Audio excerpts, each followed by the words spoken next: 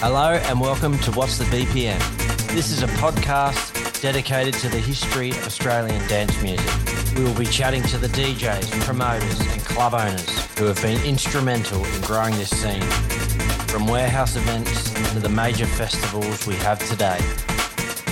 So strap yourself in, subscribe to the channel, and there'll be more episodes dropping in the near future. You're in tune to 1FM, the right station. Come now! Hi, this is Pete Tong with tonight's Essential Mix, kick-starting 1998 with the versatile and numerous talents of Phil Perry. As tour support jock for Left Field, Massive Attack and Faithless, Phil has DJ'd the world over, and this year sees Phil touring again, this time to promote his new Gorilla Mix CD he's just produced. So we thought that it would be suitable that Phil should pop in and pay us a visit. We'll never get a chance to see him otherwise. So here he is. Enjoy the next couple of hours. Tonight's Essential Mixer is Phil Perry.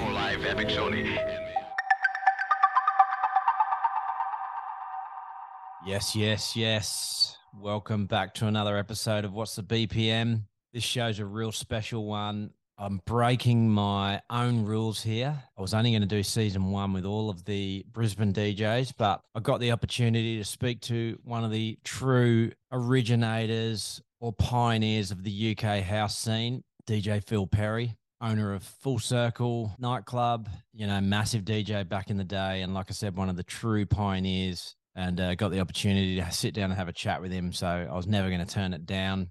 I thought I'd add a little bit of context to how I know Phil, because Phil is originally from London, but he now lives in Brisbane.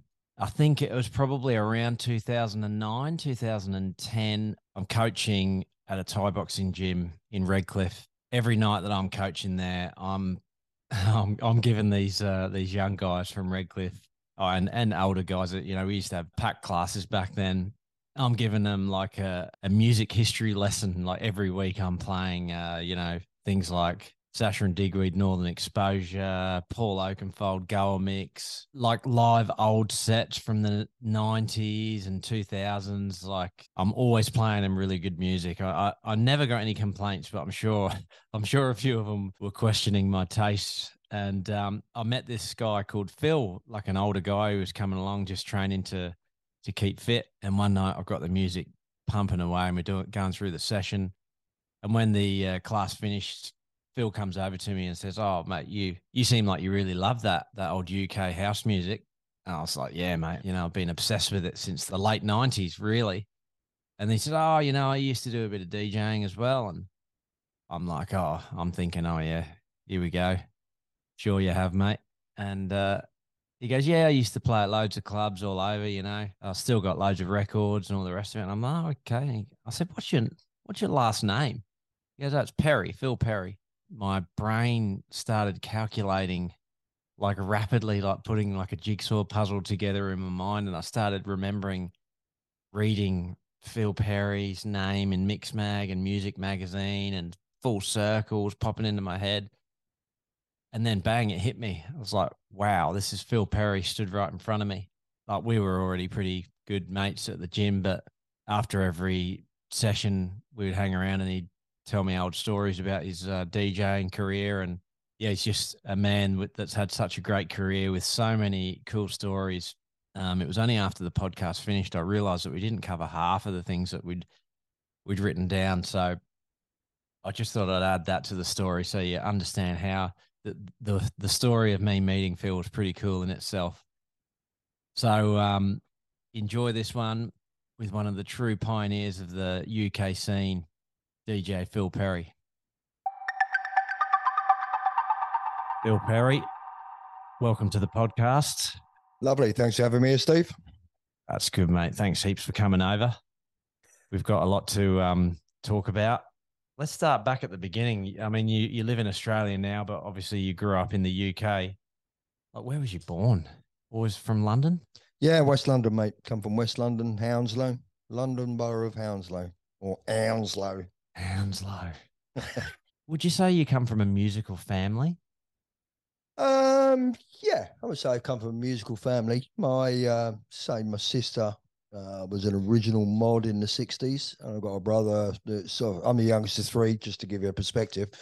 My older sister was a mod along with my brother-in-law. My brother was always into blues. He played the guitar. And in actual fact, my brother's got quite an extensive collection of guitars and he's taught all his kids to play guitars as well. So, yeah, we come from a pretty musical family. I'm probably the one that can't play a musical instrument. Decks were my instrument.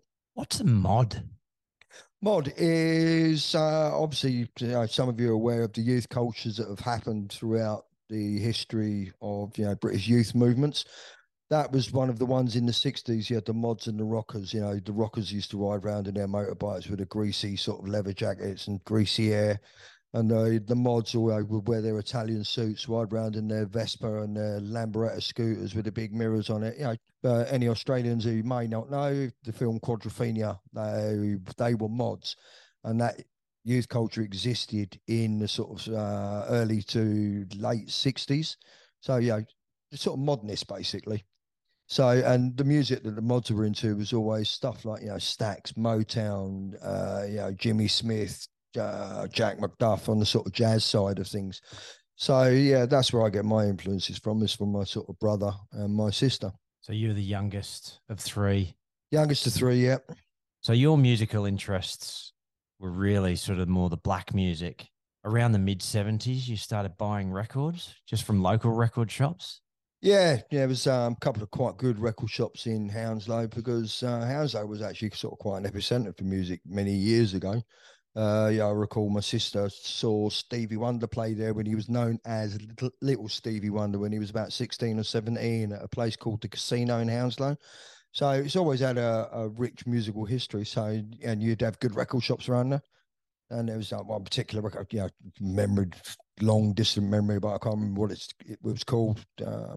But they were good, and there was like one of the old fashioned record shops where they had listening booths, so they'd put the record on. You go into the listening booth and listen, and go, yeah, I like that, and buy it.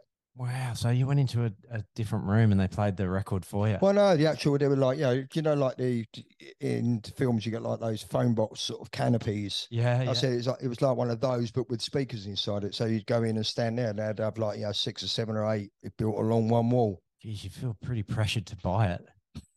Luckily, you was on the other side of the counter with the booze, and the guy was, if you didn't like it, you just go, don't like that one, mate. Awesome. So around 1977 to 78, you started DJing. How did that come about? I say I started working at British Airways, and one of the guys that I worked in the workshop with, John Rowbotham, his name just came back to me there for some reason or other. He used to run a mobile disco. And he was also into the sort of black side of music side of things anyway. And because, we got talking about music, this, that, and the other, and sort of, realised that we had a common thread. And he was like, oh, well, why don't you come and sort of, come down and give me a hand on Saturday? He was like, yeah, okay, yeah, I'd love to. So I took, in the old days, you used to carry your records around in like an old crate, you'd have beers and stuff in. So like, the old Schweppes mini bottle crates, so you'd have all your records in those, but way before record bags and such niceties were invented. So yeah, go down and do some stuff with him on a Saturday, and it got more and more and more. Then so basically we used to do it between us. So we used to do mobiles over in a club or pub called the Dolphin and Jesters in Kingston. So we used to do that on a Saturday nights.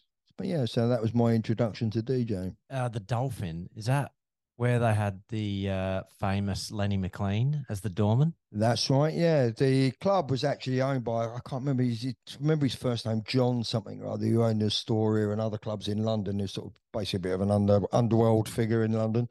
And his right-hand man was Lenny McLean. And I remember once on the door, the Scots Guards were in town because there used to be a barracks in Kingston, army barracks, and the Scots Guards were based there on their rotation. And this very drunk Scots Guard came up one evening outside the door, pissed as a rat, demanding that he should be let in. And Lenny McLean was like, "No, sorry, mate, you ain't coming in tonight."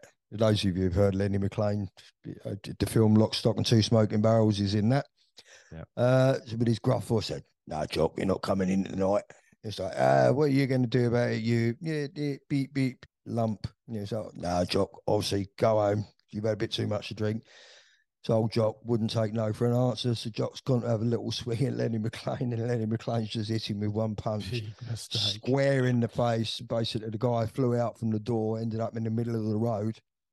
basically a flat nose and 8 teeth missing, 4 at the top and 4 at the bottom, gone completely. One punch. He was the absolute monster. He was obviously, he was a bare knuckle champion as well. Yeah, for the listeners, if you don't know who Lenny is, do a search on YouTube. He was the governor, wasn't he? The governor. The governor. He was just a bare knuckle boxer, just an animal. But he ended up becoming quite a famous actor in the end, didn't he? But Lock, Stock and Two, Guy Ritchie film, Lock, Stock and Two Smoking Barrels. Yeah. It's that's a great movie. Like we've been through your story before we started recording. There's so many awesome stories to tell. But your early DJing career, you said you were playing at the Soul Weekenders. The UK had a massive soul scene back then. Yeah, there's always been a strong black music scene in the UK anyway, which I think stems from sort of the rock and roll years, going through the mod years, and obviously you had a bit of a hiatus during the hippie years.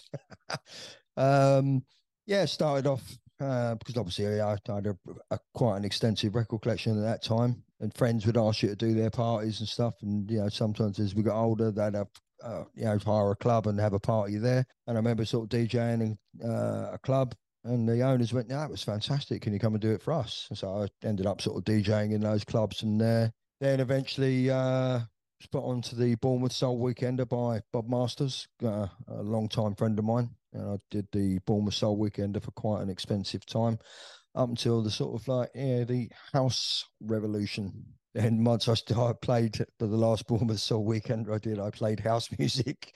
And basically, needless to say, I was never asked back to do the Bournemouth Soul Weekend. And if Bob's listening to this, I can understand that one, Bob. Yeah.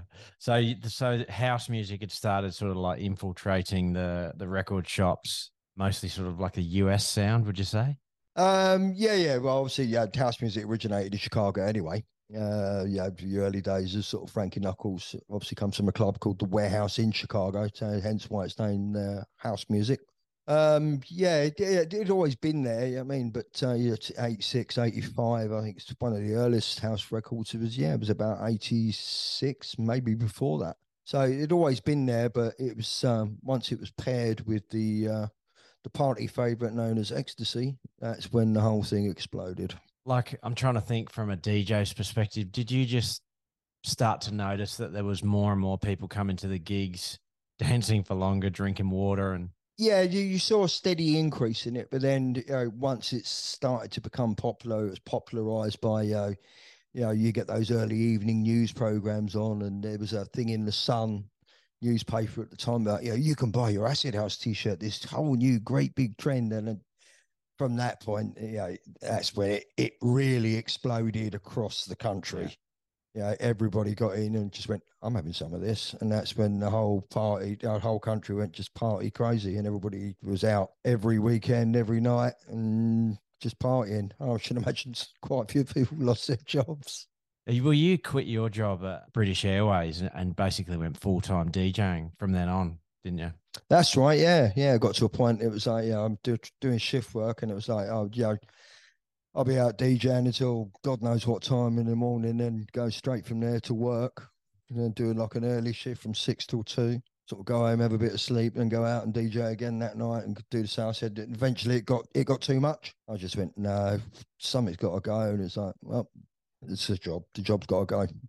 Is that around the time that you got a manager? Like you had someone managing your gigs? And not a manager as such. It was my partner at the time, Fiona Crawford. She used to do a lot of my bookings for me. Then she ended up working for a DJ agency called DJs Unlimited. So basically then it was all done through that. But also, over the years, I built up rapport with different promoters in sort of other countries and stuff. So, they would call me direct, and I'd go and, just do it with them. You've been to Ibiza loads of times, but we were chatting before we started recording. You got a pretty cool story about a trip to Ibiza in 1981. Like I would have been 3, I think, 3 years old. Yeah, it was 81, 82, I think. It was 40 something years ago. We went there. There was a friend of mine, myself and Ian, went there. And so we looked a little bit different from the normal sort of people going there. We had a bit of a sort of rockabilly edge without being rockabillys. And we got talking to these two girls in Ibiza town. Lo and behold, we didn't know who they were, and we sort of, saying, yeah, don't really want to go to San Antonio because it's pretty plot there, full of pissed up Brits. And it's like, no, avoid that one. And they said, well, look, come to this place. And it was like, well, how do we get in? And went, yeah, look, take these tickets. We'll meet you there tonight. It's like, yeah, great.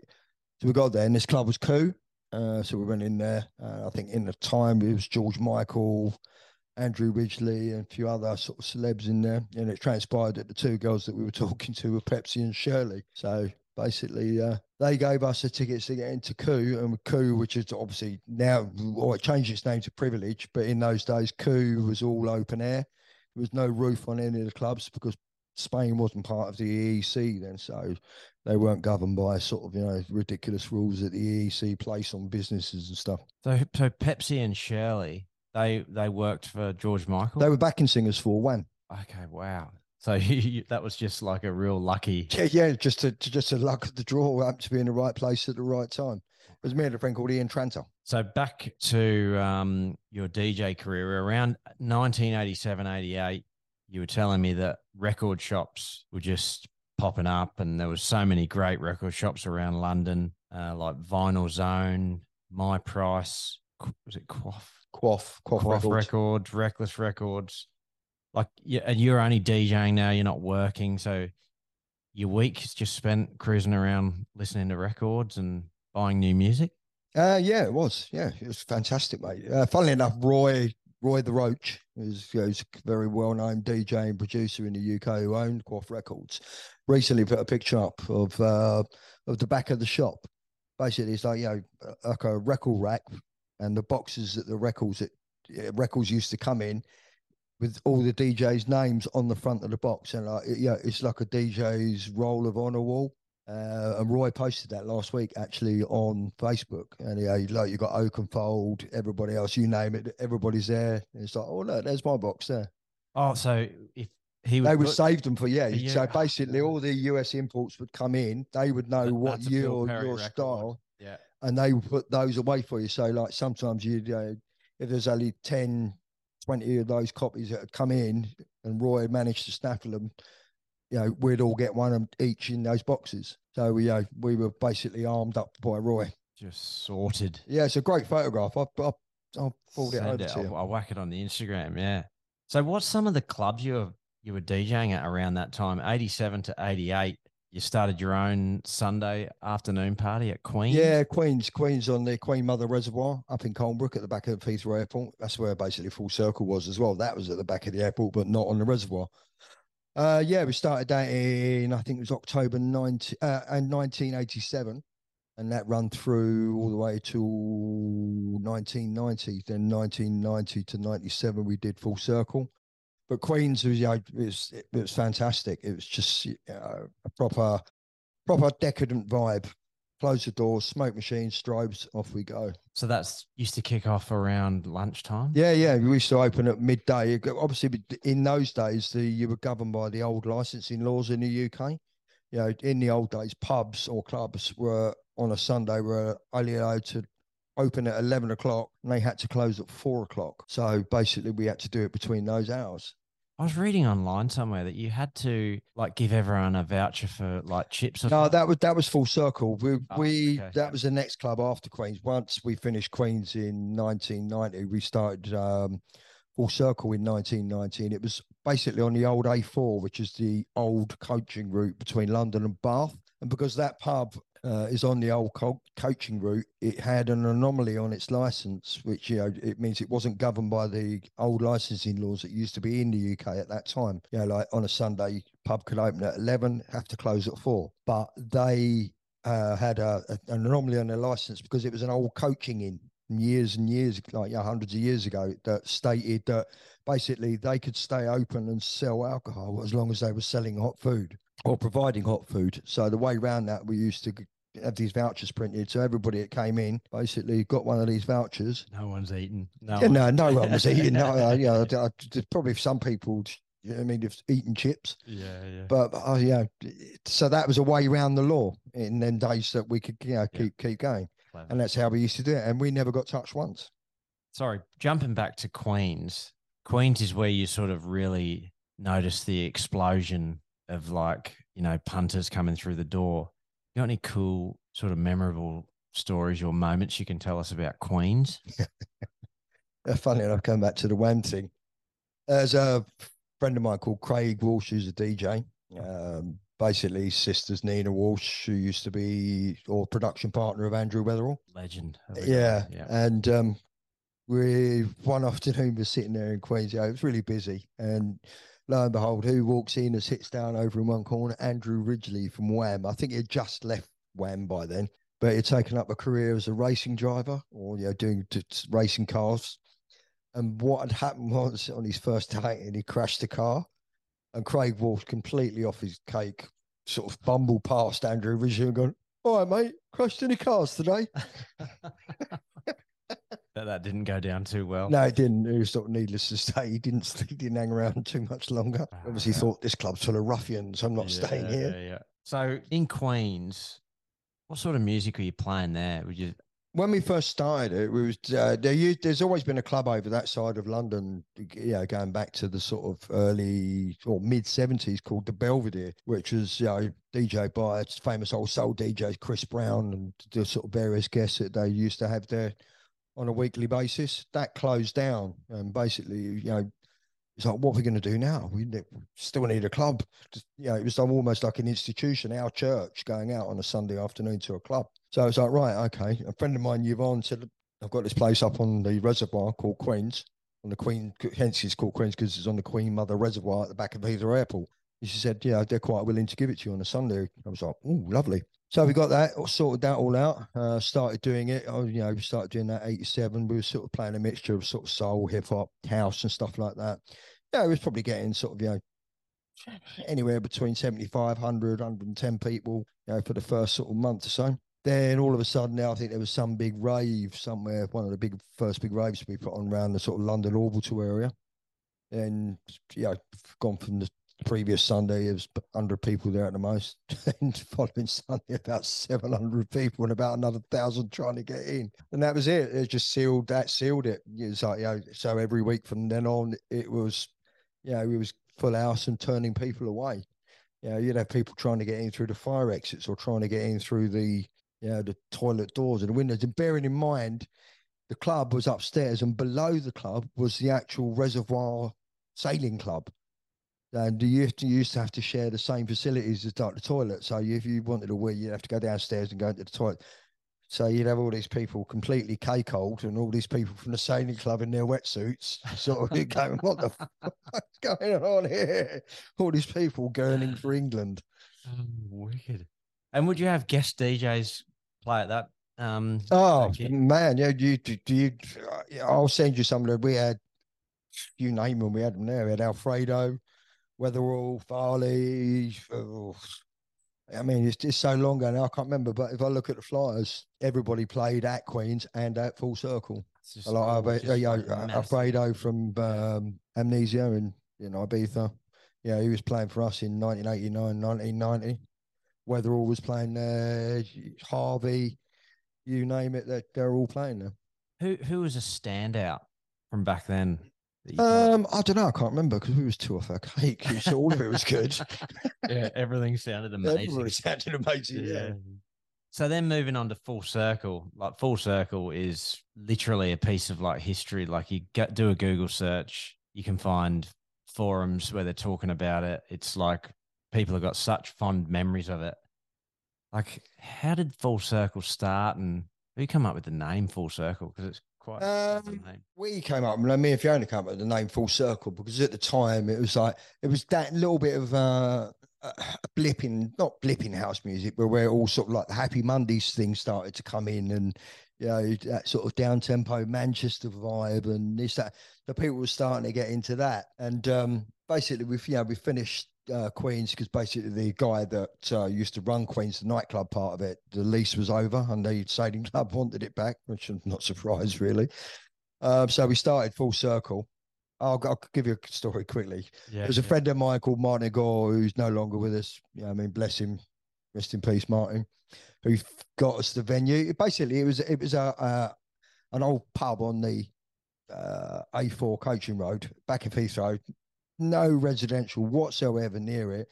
It was a gay pub, and the guy that owned it allowed us to come in there and do it. And he was like, "Yep, fine, no worries." And I said to him, "This is going to be the first date. Can you make sure that you've got plenty of alcohol? You have plenty of this, that, and that." I said, because I said, "How much do you normally sell?" He went, "Oh, we normally do this, in a week." I went, "You'll do twice that on a Sunday." He was like, "Yeah, right, okay." So lo and behold, first Sunday comes, absolutely jam packed to the rafters. All the alcohol's run out within about 40 minutes. And they're having to go up. He owned another pub somewhere, so he's having to go to this other pub and get it over. It got to a point there was like, the stuff that had been on the top shelf gathering dust for like donkey's years, like creme de menthe. I remember Dean Thatcher going, "What's that out there? I'll have a pint of that." And like Dean having a pint of creme de menthe with ice cubes in it. Oh, yeah. And like the whole ethos, if looking back on the original letter that we sent out to everybody on our mailing list, it was as I going back to what we said about it was going through that sort of down tempo Manchester vibe. We thought, well, okay, we need to move with the times. This is what we're going to do. So we sent out a letter to her saying, it's going to be a sort of relaxed, chilled atmosphere, some nice down tempo music, board games, this, that, and the other. So, and just sort of like more like, got the first one. It was me, Terry Farley, and Stuart Patterson. And we sort of, so first half an hour playing some sort of down tempo stuff. Farley's looked at me gone, "Can we play some house music?" I went, "Yeah, fuck it, why not?" And that was it. It never looked back. The ball games never got used. So I don't know where they ended up. I think they just ended up getting thrown at people. But after that, that was it. So the whole down tempo, Manchester sort of vibe, not Manchester vibe, but the whole sort of vibe lasted all of 45 minutes, and that was it. It just went back to let's have it house, and that's it. And that's what happened. And that was it. That's what sealed its destiny, really, I suppose. So every Sunday you're at Full Circle, but you're DJing all over the country. Done a couple of world tours at that point. You played. Yeah. I did the ID Magazine World Tour, where I played in Australia. I think it was about 1990. At the Darling Harbour Exhibition Centre was me, along with Kid Bachelor from the UK, local DJs. I think it was John Ferris, Pee Wee Ferris, Ming Darcy, and that was 25,000 people in the old, what was the old Darling Harbour Exhibition Centre. And they had a full-on like fairground and jumpy castle and everything in the middle of it, and this, that, and the other. Must have been unreal. Yeah. You're playing at Ministry of Sound around that time, is that right? Yeah, when Ministry opened, there used to be a night called Open on a Friday, which was more of a sort of the darker edge rather than the sort of like the garagey type edge, which was on Saturdays. I used to play there. It was run by a guy called Jim Masters and Lynn Cosgrove. So he used to DJ there on most sort of Friday nights for quite a long time. That, like, from what I've heard, that place had just an amazing sound system even back then. Oh yeah, it was fantastic. Yeah, I mean, it was probably the best sound system in the United Kingdom. I remember digressing again.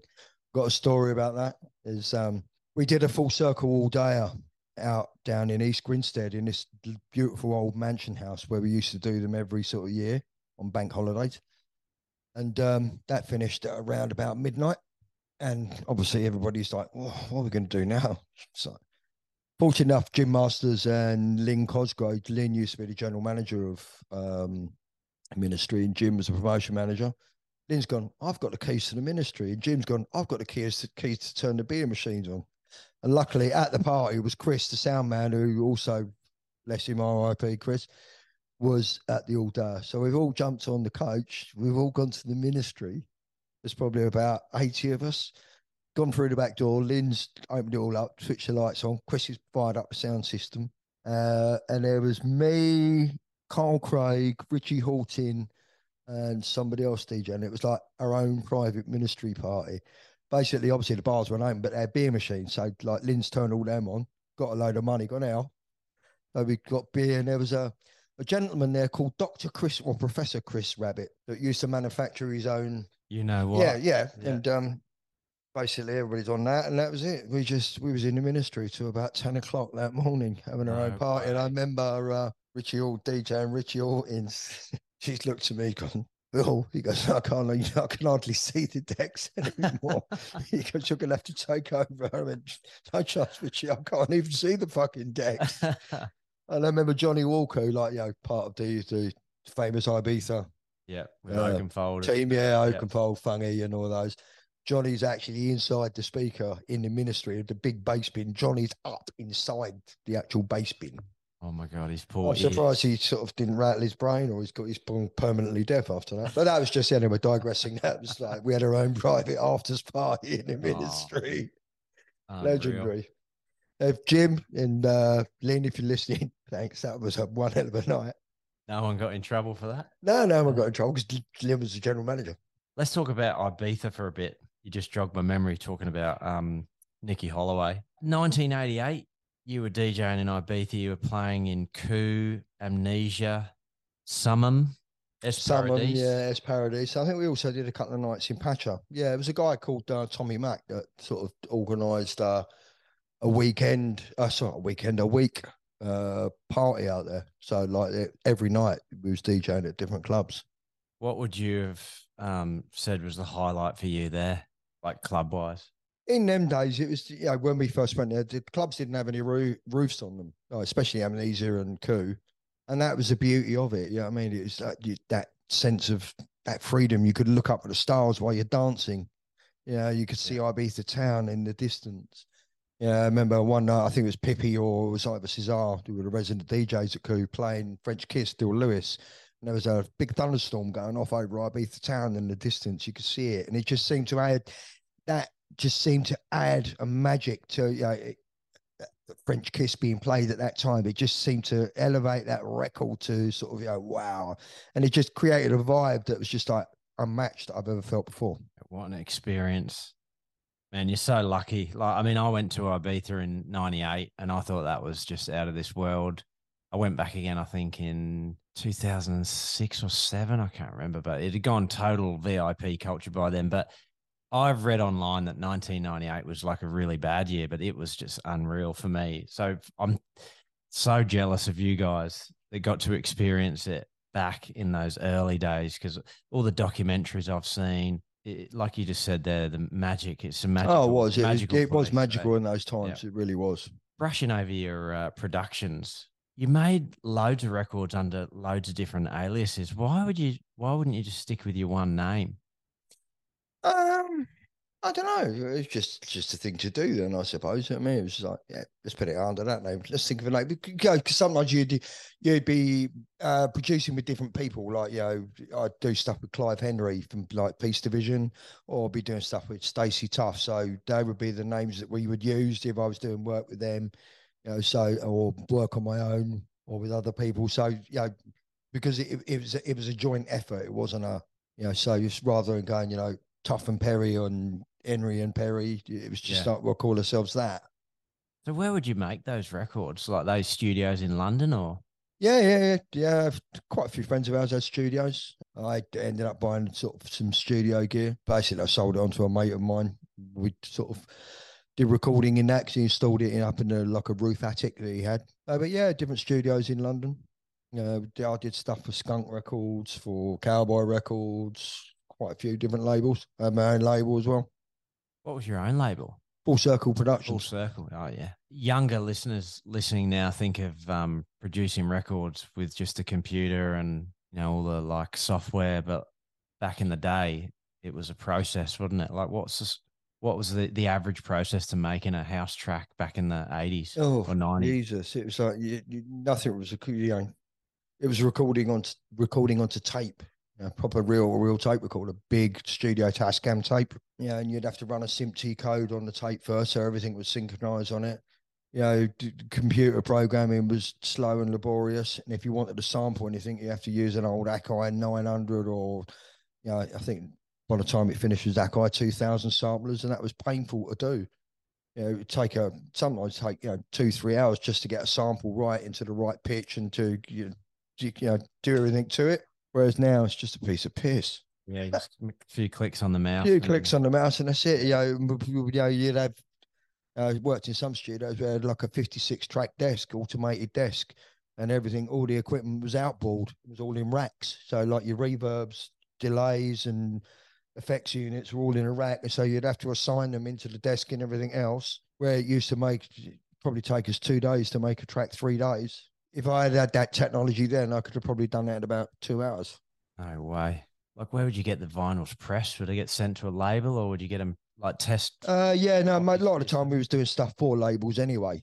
Yep. So yeah, I mean, they'd book all the studios for you. Just go in, take your engineer in there. Then basically, once it's done and dusted, you go take it to a cutting studio and get it sort of mastered in a mastering studio there. Was there any like cutting studios that you would always attend? Yeah, there was used to be one. I can't remember what it's called now. It's just off of Fulham Road. It was like big old George who used to do all our mastering for us. Because I've heard the drum and bass guys all used to go to the same place, and I reckon it when you went in there on like a Saturday morning, and it was just like full of the who's who of DJs, all just puffing on joints, waiting for their dub plates to get cut for the weekend. Yeah. And yeah, it must have been. No, yeah, we used to go. George used to do all ours for us. I can't remember his second name. Bless him. You know what I mean, big old George, big old bear, good lad. He had a good ear as well.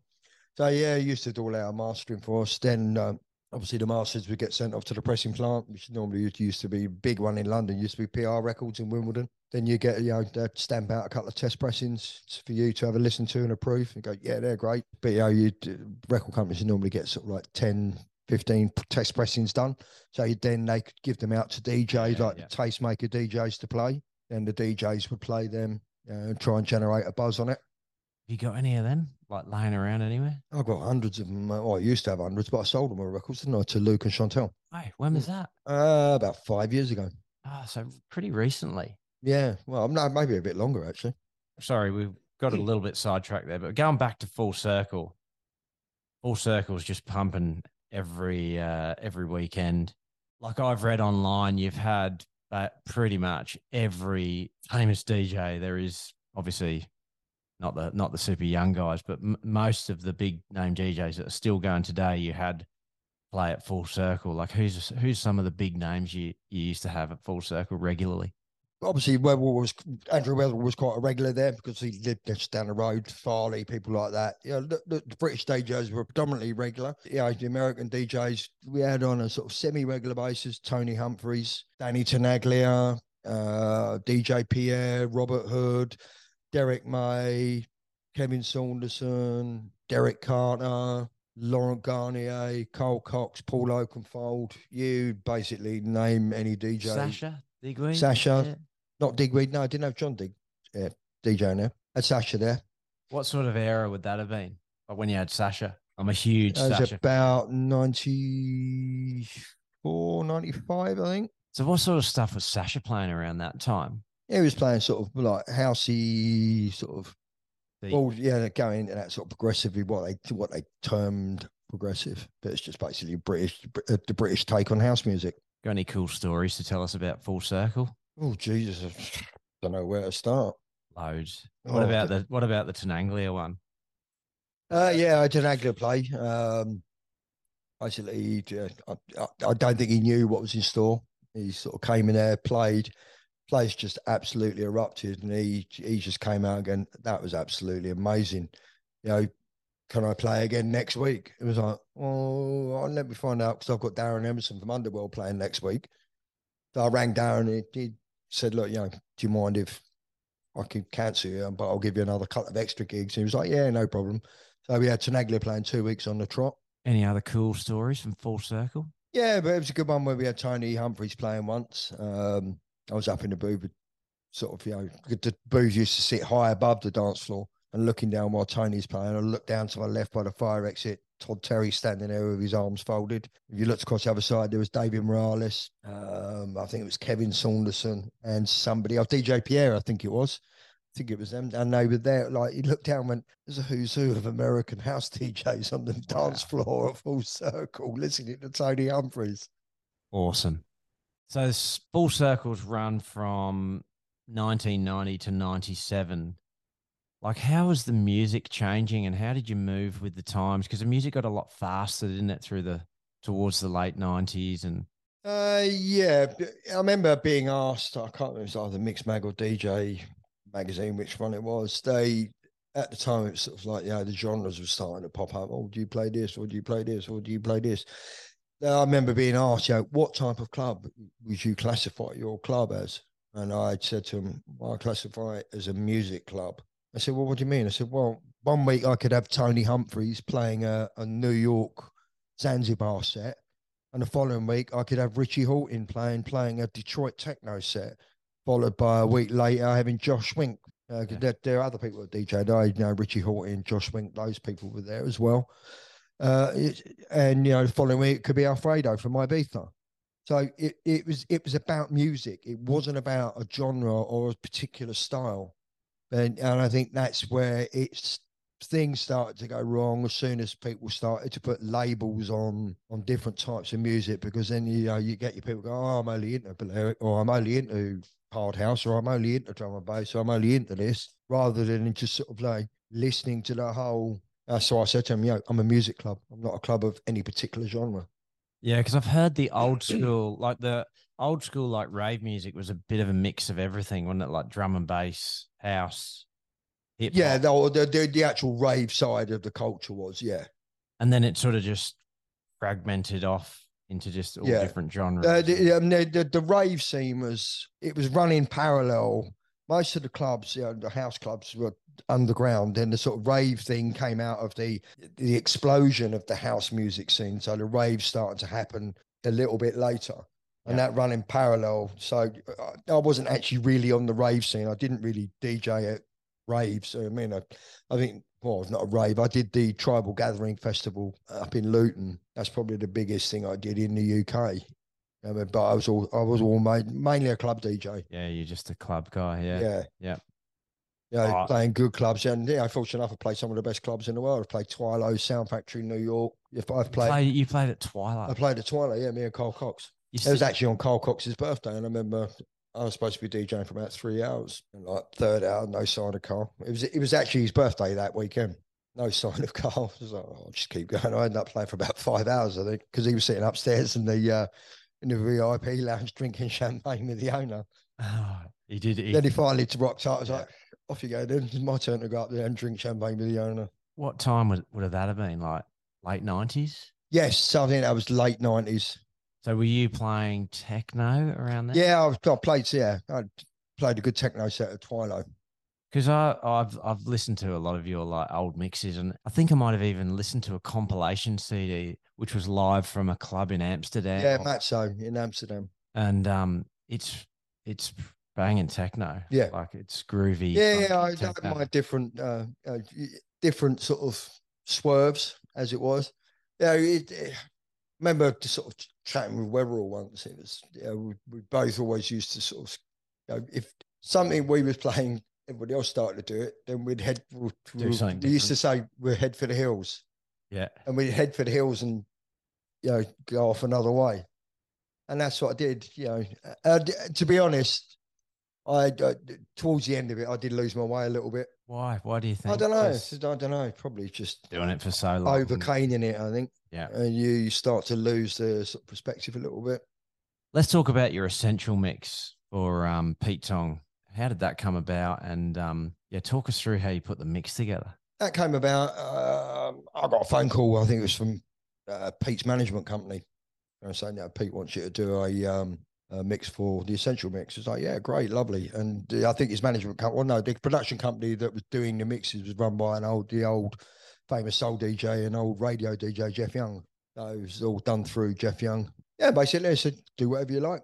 So you went into their studio and recorded? No, I can't remember where I did it. I think I did it at home. Most DJs at the time, having a DAT machine was like, yes, you record everything onto a DAT machine, rather than just sort of, with a DAT tape, you could record for 2-3 hours on a DAT tape, so you could get one continuous digital mix. I did it at home, but for me, I did that mix to show this is what DJing's about, because I started off with something completely different, sort of breakbeat stuff, moved from breakbeat into a bit of house, into a bit of techno, into house, and I took it on a journey. My whole point was to elevate the mix from a lower BPM and bring it up to show your versatility as a DJ. Yeah, that's why I did that mix, and a lot of people got it, but some people didn't get it. It's like, well, if you're listening to this now, that's what I was trying to do. I was trying to just show your versatility as a DJ. That's how a DJ should be. that you just don't play a linear set that starts at Yeah. 122 and you finish at 122. That you can start at 80 with a bit of technical now, so you can take it from 80 to 130 if you want to, in a 2 hour, 3 hour set. So you're just like probably condensing a 4 or 5 hour set into what, an hour and a half or 2 hours? It was 2 hour, yeah, 2 2 hour hours. mix, yeah. Cool, Just man. trying to build it into, just to show, to go, you're not a one trick pony, that, you can actually DJ from taking it there. And that, bearing in mind, that was the days of vinyl as well. So it was done on like 2 or 3 decks. No editing, just No press editing, record nothing. and go for it. No, done on the first run. Wow. Can you remember what mixer and that you used? Technics Oh. decks, obviously. Yeah, Technics, Technics to work decks. 1210s. I trust the old 1210s. Yeah. Bulletproof, eh? Yeah. They just keep going. Those ones I've got behind me, they'd be 20 years old, never been serviced, still working. Yeah. Oh, Working fine, no drama. they're the guitar of the 20th century. Yeah.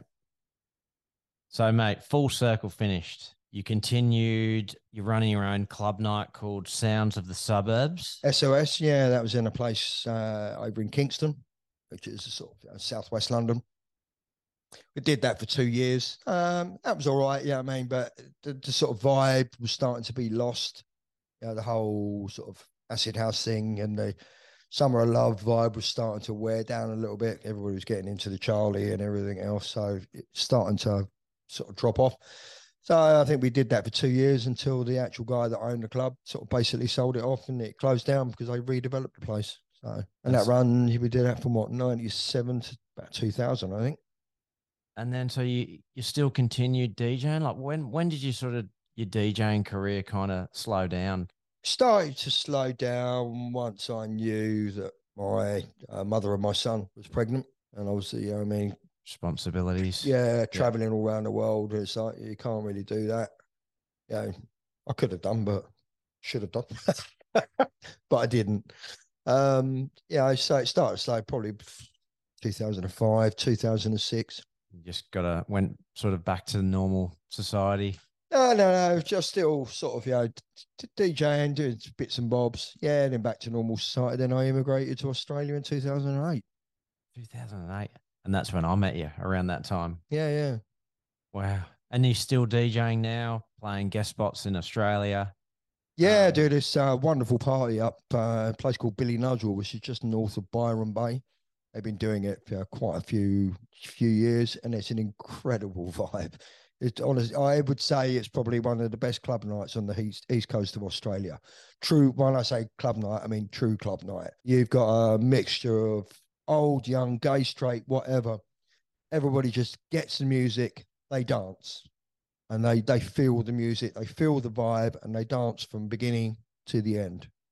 Yeah, we were talking about it before. I was saying that like I'm getting old and a bit jaded, but like you're a DJ that just gets it. You were there from the start. You understand the whole purpose of the journey and playing good quality records. And I listen to so many DJs these days, and I just can tell they just don't get it. No, they don't. You've got to stick your neck out as a DJ. I mean, you can train a monkey out of DJ. You easily train a monkey out of DJ, but you've also you've got to entertain. That's your primary focus, but you've also got to educate. You've got to play them records that they didn't think they were going to hear and go, oh, what's that? We had going back in the day, you'd play a record, it'd go over people's heads. Then like 2 months later, you play it and they'd get it. Yeah. So, when you used to buy records, I'd buy records going, that's not going to work now, but there's something in that record I know, that I can feel, I can hear that's going to be a big record, but it's not going to be a big record now. Now, one in particular, it's Knights of the Jaguar, Rolando. Tune, yeah. Most DJs didn't buy it. It's just they didn't get it at the time. And I remember buying it, and I played it, and, people going, what the fuck is that? Then that was it. Everybody, and I had some well-known DJs went, do you know what? Because we're all mates. They've gone, I heard that about 2 months ago in Quife, and I knocked it back. No way. Yeah. And I went, but I've done the same. We've all done it. We've all done it as DJs. Yeah. Sometimes you miss that, miss that one. might not be in the right mood at the Yeah, time when you but listen to it. so you've got to, if any DJs are listening to this, it's like you got to have a musical history. You've got to know your music. You've got to feel your music. Say you can train a monkey to mix. And today's technology, it's easy for the mix. I mean, I've taught my son, who was like 10 at the time, how to mix. On the CDJs? On the CDJs, yeah. Like, Yeah. there's a sync button. Off you go. Yeah, yeah.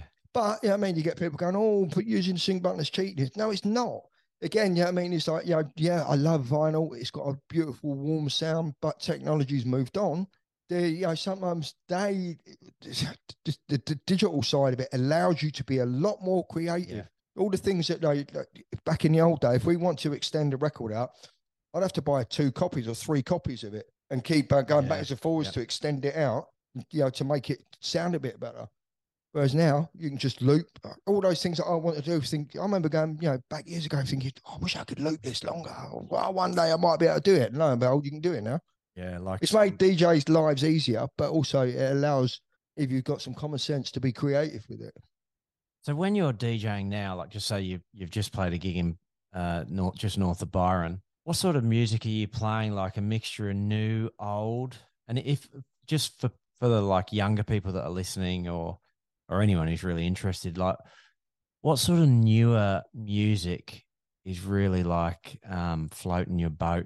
There's still some great new house music coming out, some great new techno coming out.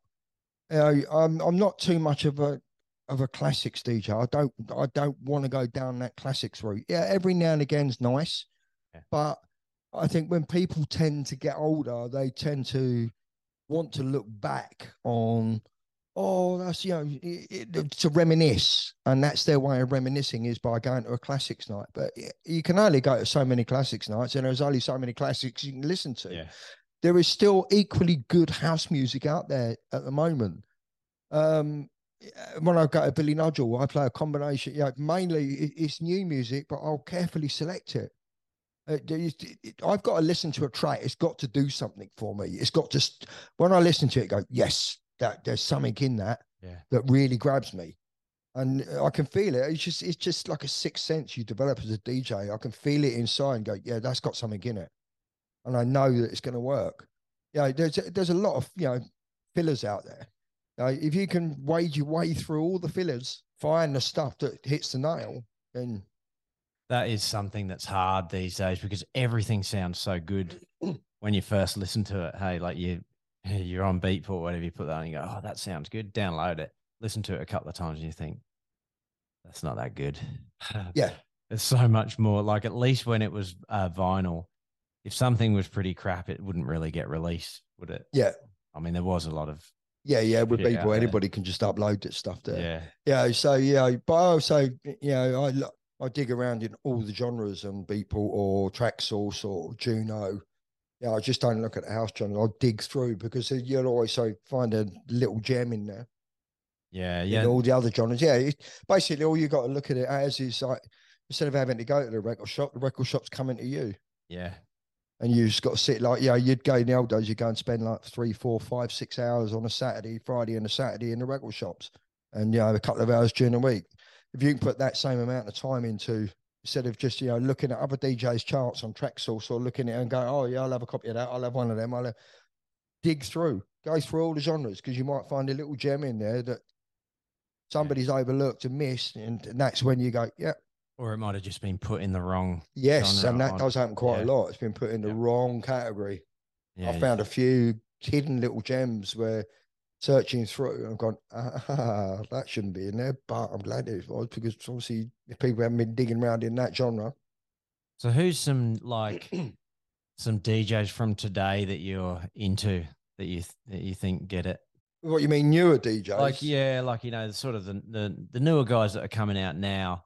I mean, there's so many good European guys and that, but like, is there anyone that sort of stands out to you and you're like, man, that guy's a good DJ? I have to be honest, I don't really listen to too many other DJs. I'll let them do what they do and I'll do what I do. Yeah. Oh, fair call.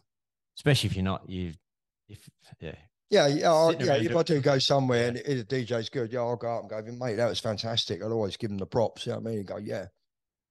Yeah, cool. Days of being a fanboy are a bit over now. I'm 61. Mate, anyone you want to give a shout out to from back in the day?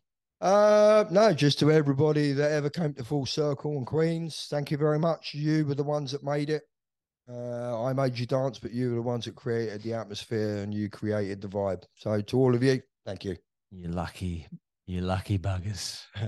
People like me missed out on all that, but thanks heaps for coming on, Phil. It's been a really good chat. Maybe we should Part 2. do another one where you can really go into some details on some of the old times and that. But man, it's been great.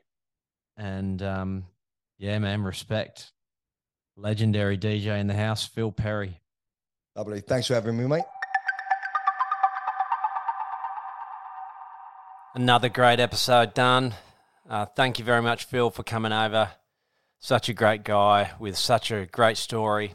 Keep checking the What's the BPM Instagram page, because Phil is going to let me know his top 5 tunes and his preferred BPM, so I'll be posting that on there. And stay locked into the channel. There'll be more episodes coming. I'm going to start knocking them out pretty regular from now on. So I'll catch you all later. Stay safe. Peace, love, unity, and respect.